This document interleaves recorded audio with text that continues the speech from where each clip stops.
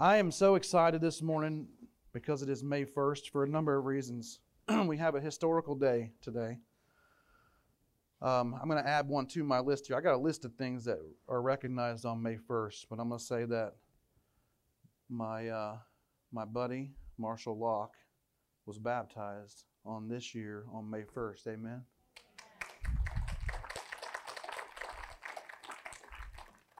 So proud of Marshall and what he's a good young man at practice, at AAU practice. He is always one to encourage his teammates. He's always one to listen to his coaches, and I'm very, very proud to call him my brother in Christ this morning. May 1st is a special day, and it recognizes a lot of things. Everyone knows about May Day, right? It's the one that you see written on your calendar this morning. When you flipped over to May, you saw it said May Day on it. When I was a kid, I thought that meant something completely different than what it was. And if you don't know what it means, go home and look it up. May 1st is also National Call-In Sick to Work Day. I'm very thankful I did not take that advice today, or else... Ms. Maria told me this morning that May 1st is Better Speech and Hearing Awareness Month. Since May 1st falls on a Sunday this year, it is National Lemonade Day, which you will enjoy as you exit the service today because we have lemonade out there for you. It's also Batman Day. Is there any Batman fans in the house? May 1st also kicks off Root Canal Appreciation Week. I am not making this stuff up. Google. May 1st is the birthday of Anna Jarvis, who was born in 1864. Does anybody besides who was here in the first service know who Anna Jarvis is or was? She is the American founder of the holiday that we celebrate next Sunday, Mother's Day. A notable death that occurred on May 1st in 1731 was that of Johann Ludwig Bach. On May 1st, 1840, the first adhesive postage stamp went into circulation in the UK. It was called the Black Penny, and a discovery that would go on to change people's taste buds for years to come.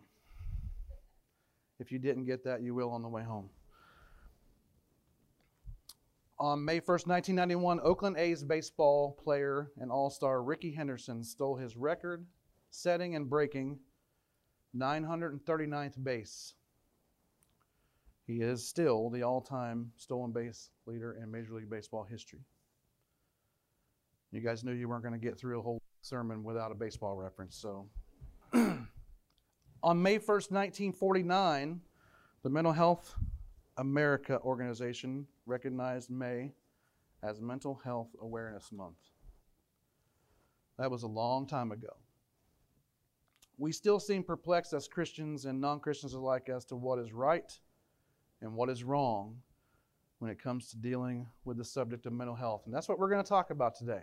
Since May 1st kicks off Mental Health Awareness Month, and this is a very special and subject and passion of mine, we're going to talk about it a little bit this morning.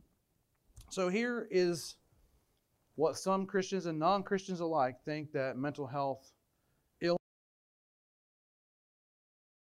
classified as such are. These are the questions they ask.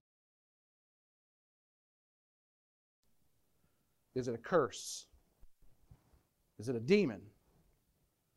Does it mean that we are not favored or have lost favor from God? Does it mean that we are too broken to belong and be useful to society?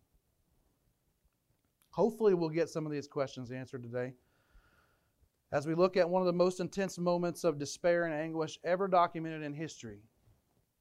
And that's of Jesus in the Garden of Gethsemane at the Mount of Olives, where he prayed before his eventual crucifixion. Before we get into Luke's account at Gethsemane, I think it's important to know that Jesus' pain and suffering was brought to light way before it ever took place.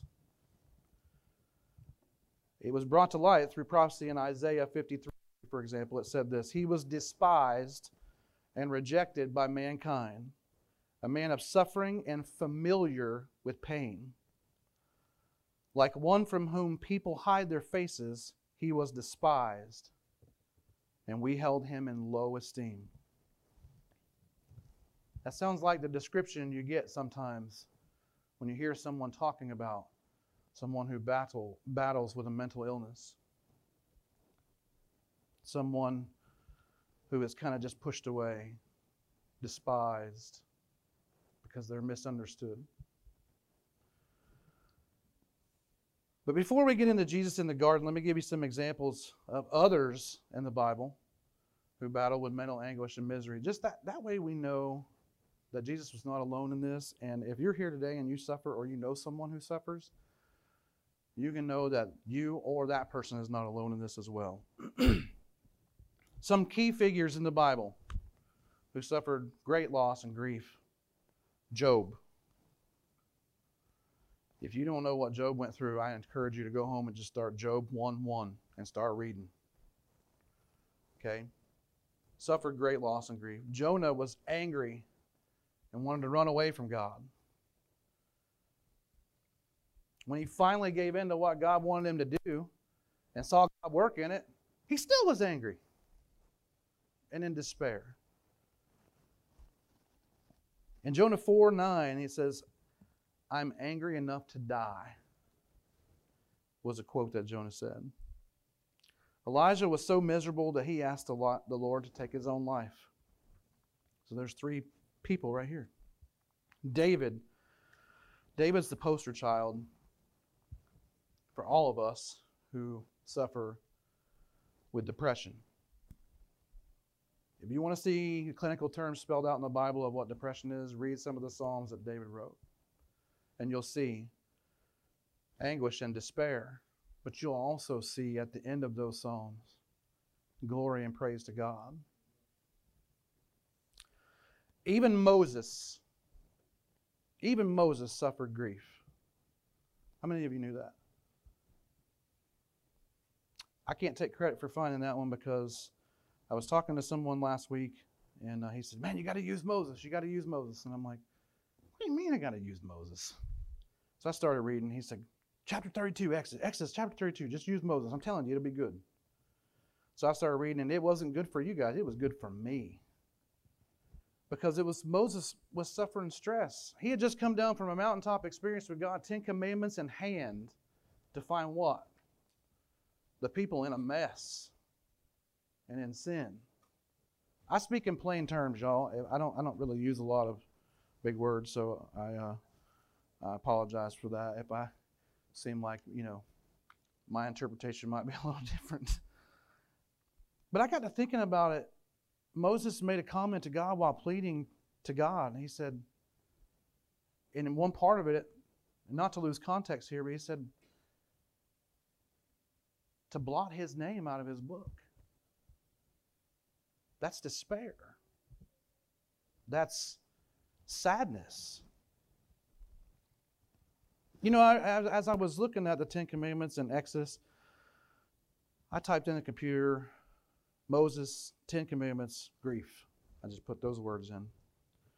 And a study popped up that said this: there are more people in America who know all the ingredients that go on a Big Mac than know all 10 Commandments. I want you to let that sink in for a minute. There are more people in America who know all the ingredients that go on a Big Mac than they know the 10 Commandments. And we wonder what's wrong with our world. We wonder why males are not males anymore and females are not females anymore, and why children are doing the things in school that they're doing, and we wonder why parents are killing their innocent unborn child through abortion. It's because we're busy counting calories and not commandments. That right there should put the Christian in this room and all over the country in despair. Not to the point of depression and closing yourself up, but go to God. Give it to Him. Pray for the world. Pray for the leaders. All these things. And all the despair.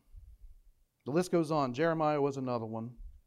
who, even though he displayed great spiritual faith and strength, he still struggled with a sense of failure. The thing about all these people is they were made from the dust of the earth just like you and I are. If they struggle, we're going to struggle. So we're going to go and see Jesus' Gethsemane moment. And we're going to look at and see how God knows each and every one of our moments of Gethsemane that we face. So before we go to Luke chapter 22, if you have your Bibles, you can go ahead and start turning there. I want to read you the definitions of Gethsemane. I want to read you one definition in particular. It says that Gethsemane, this is defined by Merriam-Webster Online Dictionary. The second part of the definition is a place or occasion of great mental or spiritual suffering.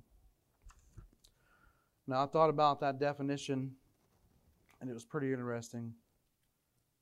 So today we're going to see that God knows all about our Gethsemane. Luke chapter 22, starting at verse 39.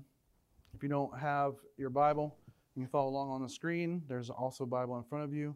If you have an app on your phone, you can follow along on that. If you play Angry Birds instead of follow along, just turn your volume down, and please don't beat my high score. I worked real hard on getting that. Luke chapter 22, verse 39 says this. It says, Jesus went out as usual to the Mount of Olives, and his disciples followed him. On reaching the place, he said to them, "Pray that you will not fall into temptation." He withdrew about a stone's throw beyond them, knelt down and prayed. "Father, if you are willing, take this cup from me. Yet not my will, but yours be done."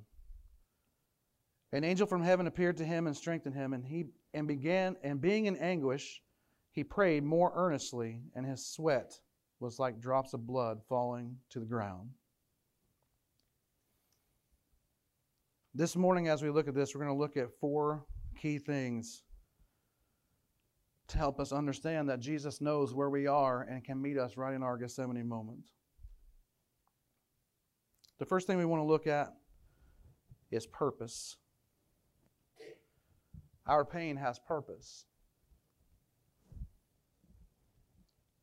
In order to know the purpose, we must first trust God's will wholeheartedly for our life. And you'll be like, that's easy to do in easy circumstances, but that's very hard to do in hard circumstances, and I get that. If you're here today and you're battling the pains of depression and anxiety and whatever else, the first thing you need to ask yourself is, have I accepted Jesus as my Savior? That's the first question you need to ask. We hold grace group meetings here on Thursday nights to support those who are dealing with mental illness, and the first step to managing your mental illness is knowing Jesus as your Savior. That's the first step. You will not find that in a psychology book, but you'll find that in God's book. You must know Him.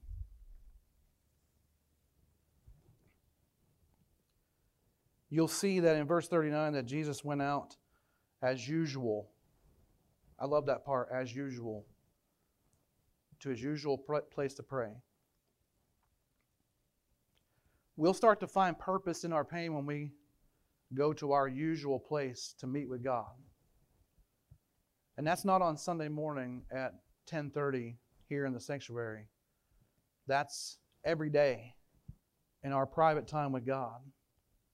Go to our usual place.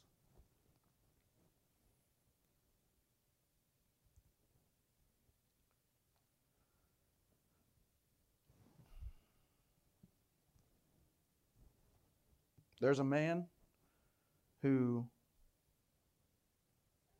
I'm going to use him as an example here, and his story is kind of different. But he didn't understand that his pain had purpose. He had pain from depression, from anxiety, from suicidal thoughts, from the pain that was very much invisible to others, but it was so visible to him in his life. He didn't know his pain had purpose until he started to meet with God in the usual place at the usual time. And then started developing a more intimate relationship with God. So what are you saying, Richard? I'm saying if you don't understand something, you ask questions. Well, you're not supposed to question God. I had a teacher in college not too long ago say that was one of the most false things that he's ever heard. And I thought, man, I was taught that my whole life. Don't question God. He knows what's up. He said, but if you don't ask questions, how do you learn?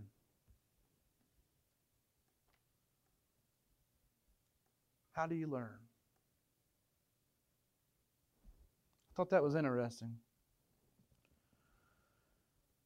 But this man met with God in his usual place, and he started to develop a more intimate relationship with God. Through point 2, which is submission to God. This is the second thing, submission to God. Our faith begins to grow, and we learn to trust God to bring the best out of our situation. Verse 42 in the passage we read said, Jesus prays, if you are willing, take this cup from me, but not my will be done, but yours be done. How many times do we pray, God, please take this pain from my kidney that Mountain Dew is causing me right now? Well, that's just me, I guess. God, please take the annoying traffic patterns away. God, please give me all green lights to work this morning because I'm running late. God, please heal my loved one who's battling with this. God, please do this. God, please do that. God, please do this. We ask and ask and ask and ask and ask, and we ask right up to the point to that, but Lord, your will be done part. And we stop. What would happen, do you think, if we went ahead and finished that? Let me tell you what happens. The same man I talked about earlier, he didn't know his brokenness could still be used by God to win souls to the kingdom until and only until he prayed a prayer that went like this. God, please take this pain and agony of this monster of a disease away from me and eradicate it from my life. But God, only do that if that is what your will is for my life. And I'm reading this because I want these direct quotes. That showed God that he had complete faith in his promise, and things started to get a little more clear. What promise? The promise that says if something's broken, it can still be useful. Gary, come here for a second. Gary didn't know I was going to ask him to do it, but Gary's a big, strong guy. Now, I hold in my hand here Crayola crayon. Gary, I want you to break that crayon in half. Okay. We would all agree that crayon is broken, right? Yes? Thank you, Gary. Still right?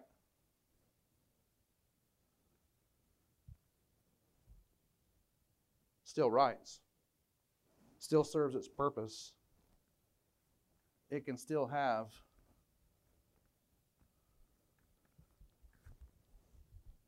victory. Just because you're broken doesn't mean you can't be used. I told a story this morning about a man who walked. I move around, guys, I'm sorry. About a man who walked every day down to a watering hole with a stick across his back. And he had a clay pot on one side that was perfect and beautiful. It was sealed, held water, never spilled a drop. On the other side of that pole, he had a clay pot that had cracks and breaks, and it was older, and it had been through it a little bit. And every time he went home, that one on the left was always full. The one on the right was always half empty. Couldn't carry all the water back to the house. But every day he took out with that same stick and that same pole and those same 2 pots, dipped them down in the river and come back. So now I want you to imagine that a clay pot has feelings, okay? We're going to go to Mr. Rogers' neighborhood here for a second. The one clay pot is very proud, very proud of his accomplishments. He can haul water and not spill a drop. To his owner, he is the epitome of reliable. The other pot, not so much. Very down on himself. Doesn't understand why somebody would still trek water because he loses half of it before he gets back to the house. And that's when the man who carried the water told the other pot, next time we walk down to the river, look on your side of the road. And when he did, he saw all these beautiful flowers growing. The farmer said, I planted those seeds because I knew your weakness. And now I can enjoy these beautiful flowers.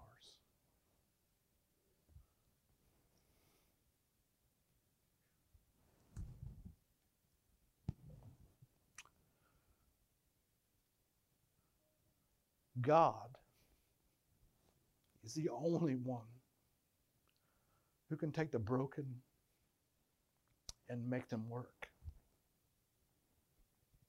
He's the only one who can take your half jar of water and make it produce something so beautiful.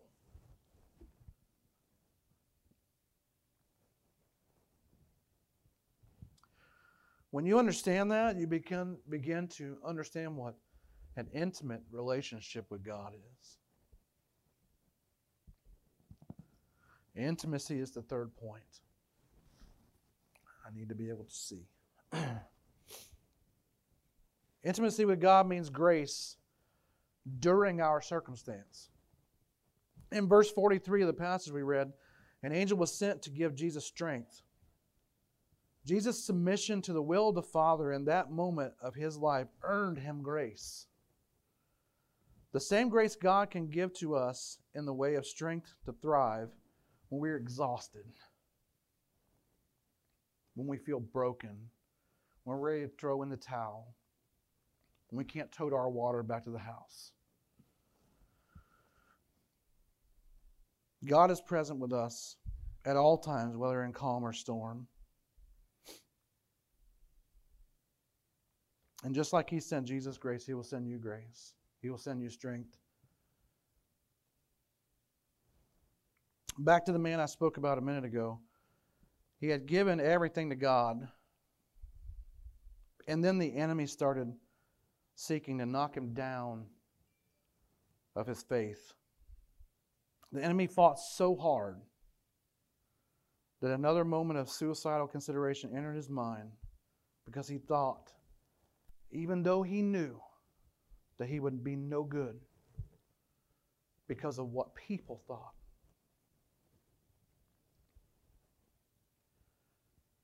It was then the Lord sent him strength in human form to speak the encouragement and truth that he needed to hear and to recommend treatment and counsel to help him push forward.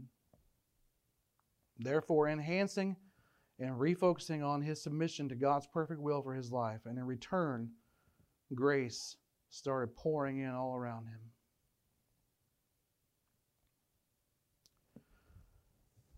That brings us to point number 4, which is focus.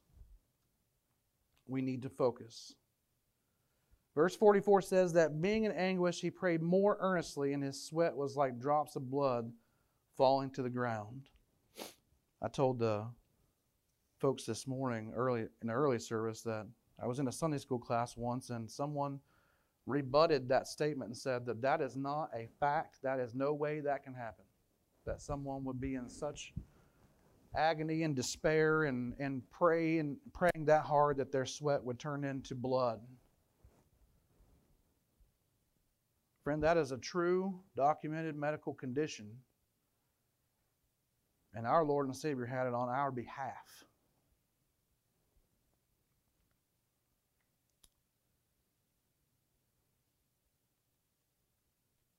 Jesus received the grace of an angel strengthening him, and in turn caused him to readjust his focus as he agonized and travailed until the influence of the flesh was defeated. Christ never sinned. But he was influenced by the flesh that he dwelt in. This is how he knows and understands what we go through. He understands our moment of Gethsemane because of his own. He felt for himself. He saw for himself. As the Clay Cross song says, he walked a mile in our shoes. He knows because he's been there. In a much worse way than you and I ever will. We live in a world that values its own desires over the will of God. I'm going to say that again. We live in a world that values its own desires over the will of God. And we wonder why so many are in panic, are in fear, have no hope, seem lost. Guys, I'm not talking about just people who suffer from mental illness right now. I'm talking about the world in general. It's because we don't put God's will in front of our desire. Like I said earlier, I desire to hit every green light from Northeast Ocala to here, but that doesn't happen. But I got an opportunity every Monday, Wednesday, and Thursday at those red lights to talk to my daughter and my son who are in the car with me. To where if I hit those green lights, our conversation will be shorter. I get to know things about them, like what the newest video game that they're playing is that I don't understand. Or basketball statistics that I didn't even know existed. The new instrument Emma's playing. Something that Dr. Newsell's teaching her at the allergy center. I mean, the list goes on. It's amazing the information that I find out sitting stopped at those red lights that I would otherwise be cut short of. It frustrates me to sit for more than 2-3 seconds still when I could be driving. Amen. But it's God's will for me to have that moment in time. Back to the man who I have all this information on. To this day, that man has to constantly refocus and recenter himself and revisit his prayer of earnest, revisit all those 4 points. His fleshly battle will soon be over and be won when he steps from this earth to eternity with Jesus. But until that time, he refocuses and fully relies on God to determine his steps, to take him by the hand and lead him through the trials and the turmoil of the disease he faces. It's never easy, but God is there, and that is the only way he is able to stand on a daily basis. Now you may be saying, Richard, how in the world did you get somebody to tell you all this information? And it's because I'm that man.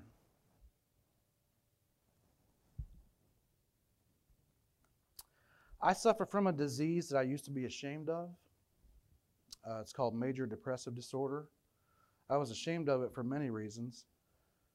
Because I didn't feel like that someone who would be close to God would be stricken with something like that. I felt like that people would look at me and judge me as having no faith or little faith. Some of that was proven true by, watch what I'm going to do here, Christians. I had a Christian stand and tell my wife and I to both of our faces that major depressive disorder was going to wind up being the demise of me and our family, so it was best for her to go ahead and divorce me instead of sticking by me. That was a Christian.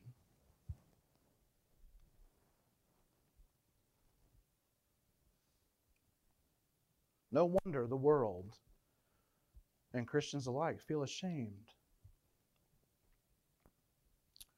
Church, I want to urge you today, if you're a believer in Christ and you've asked God and you've asked Jesus to be your Savior, if you see or hear of someone who suffers from a mental disease, just pray for them. Pray for them. Just like you would someone who's broken their leg or their arm. Y'all have prayed countless times for my kids because they break everything. Just like you would someone who's facing cancer. Just like you would someone who's severely diabetic. Just like you would pray for someone who just lost a loved one. Just pray. You don't have to understand. Just know that God does. And go to Him on their behalf. Whatever you do, don't question their spiritual integrity. Don't look at them and say, well, you must not pray enough. Do any of us pray enough? You must not read your Bible enough. Do any of us read our Bible enough? You must not give enough. You must not do enough. You must not serve enough. You must not do all these things. And those are all lies from the pit of hell. I went by a church sign one time and it was frustrating to me, and it had a saying on it, said, too blessed to be depressed. And I thought, they have no idea what depression is. And I know what they mean. They mean it in the greatest of ways. But friends, I am blessed beyond measure, and I battle with depression every single day. I have a wife who loves me, who has put up with me for 19 years, this coming May 15th in 2 weeks. I have 3 beautiful children. I have a great job at this church. I don't know how I got lucky enough for y'all to pay me to do this, but this is awesome. I have a roof over my head. I've never went hungry a day in my life. I am blessed beyond what I deserve. But I still battle with depression. Is it something that happened to you in your past, Richard? Maybe. Do you fear it will affect your future? No, because I know who holds my future. Think about the Apostle Paul. This is a man who was said second to Jesus, probably went through the worst suffering of anybody. I encourage you to go home today. If you don't know much about Paul, just read Philippians chapter 1 and 3, 2 Corinthians, just any of those. He knew the Savior in an intimate way. He submitted himself to that intimate relationship so fully that he was, listen to this, willing to gladly give up his life for it.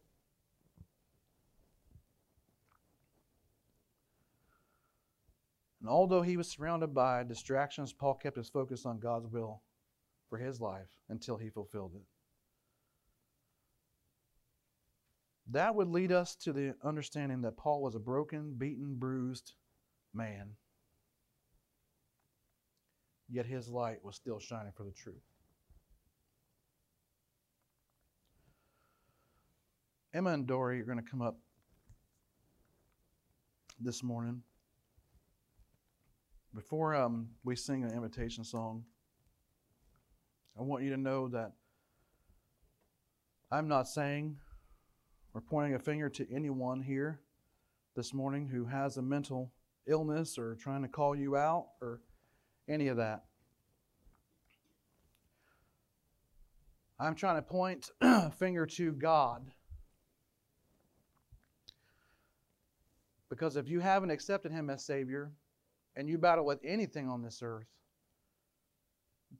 then you're battling a man down. You need God.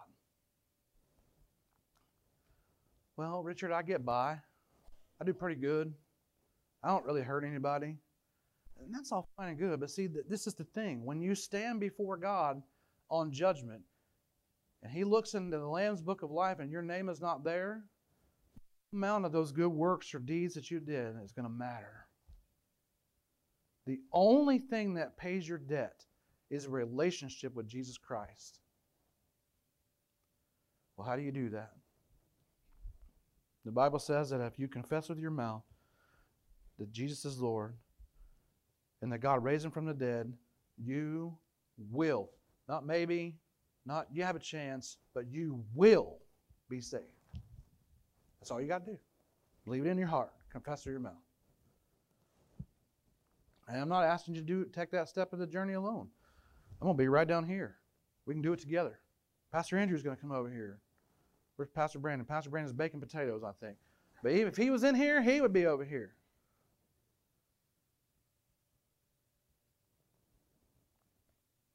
If you know Jesus as your Savior, and you don't understand why it is that you battle the things that you battle, I urge you to come and use these. Cry out to God. Ask Him. He'll start to enlighten you. These altars are for much more things than being pretty and tripping over when you walk down that aisle. I'm serious. They're there for a reason. And someone will meet you here to pray with you, not judge you. We don't even need to know what you're praying about. If you've asked God, if you've asked Jesus to save you, and you know that you have a relationship with God, but you haven't followed through as my brother Marshall did this morning in baptism, there's still water in that thing right there.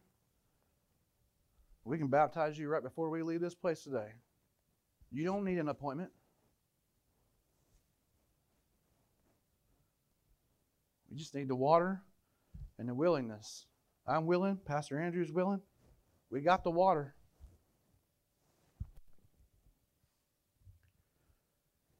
If you say that you want to know more about joining a church that has a crazy worship director like me, we'll come up front. We'll talk to you more about that too. The thing is, friend, is there's nothing too trivial to bring to God.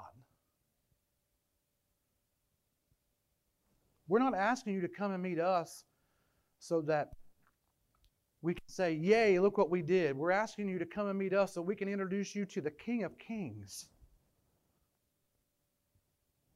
Because if you leave this world without Him, you leave this world with nothing.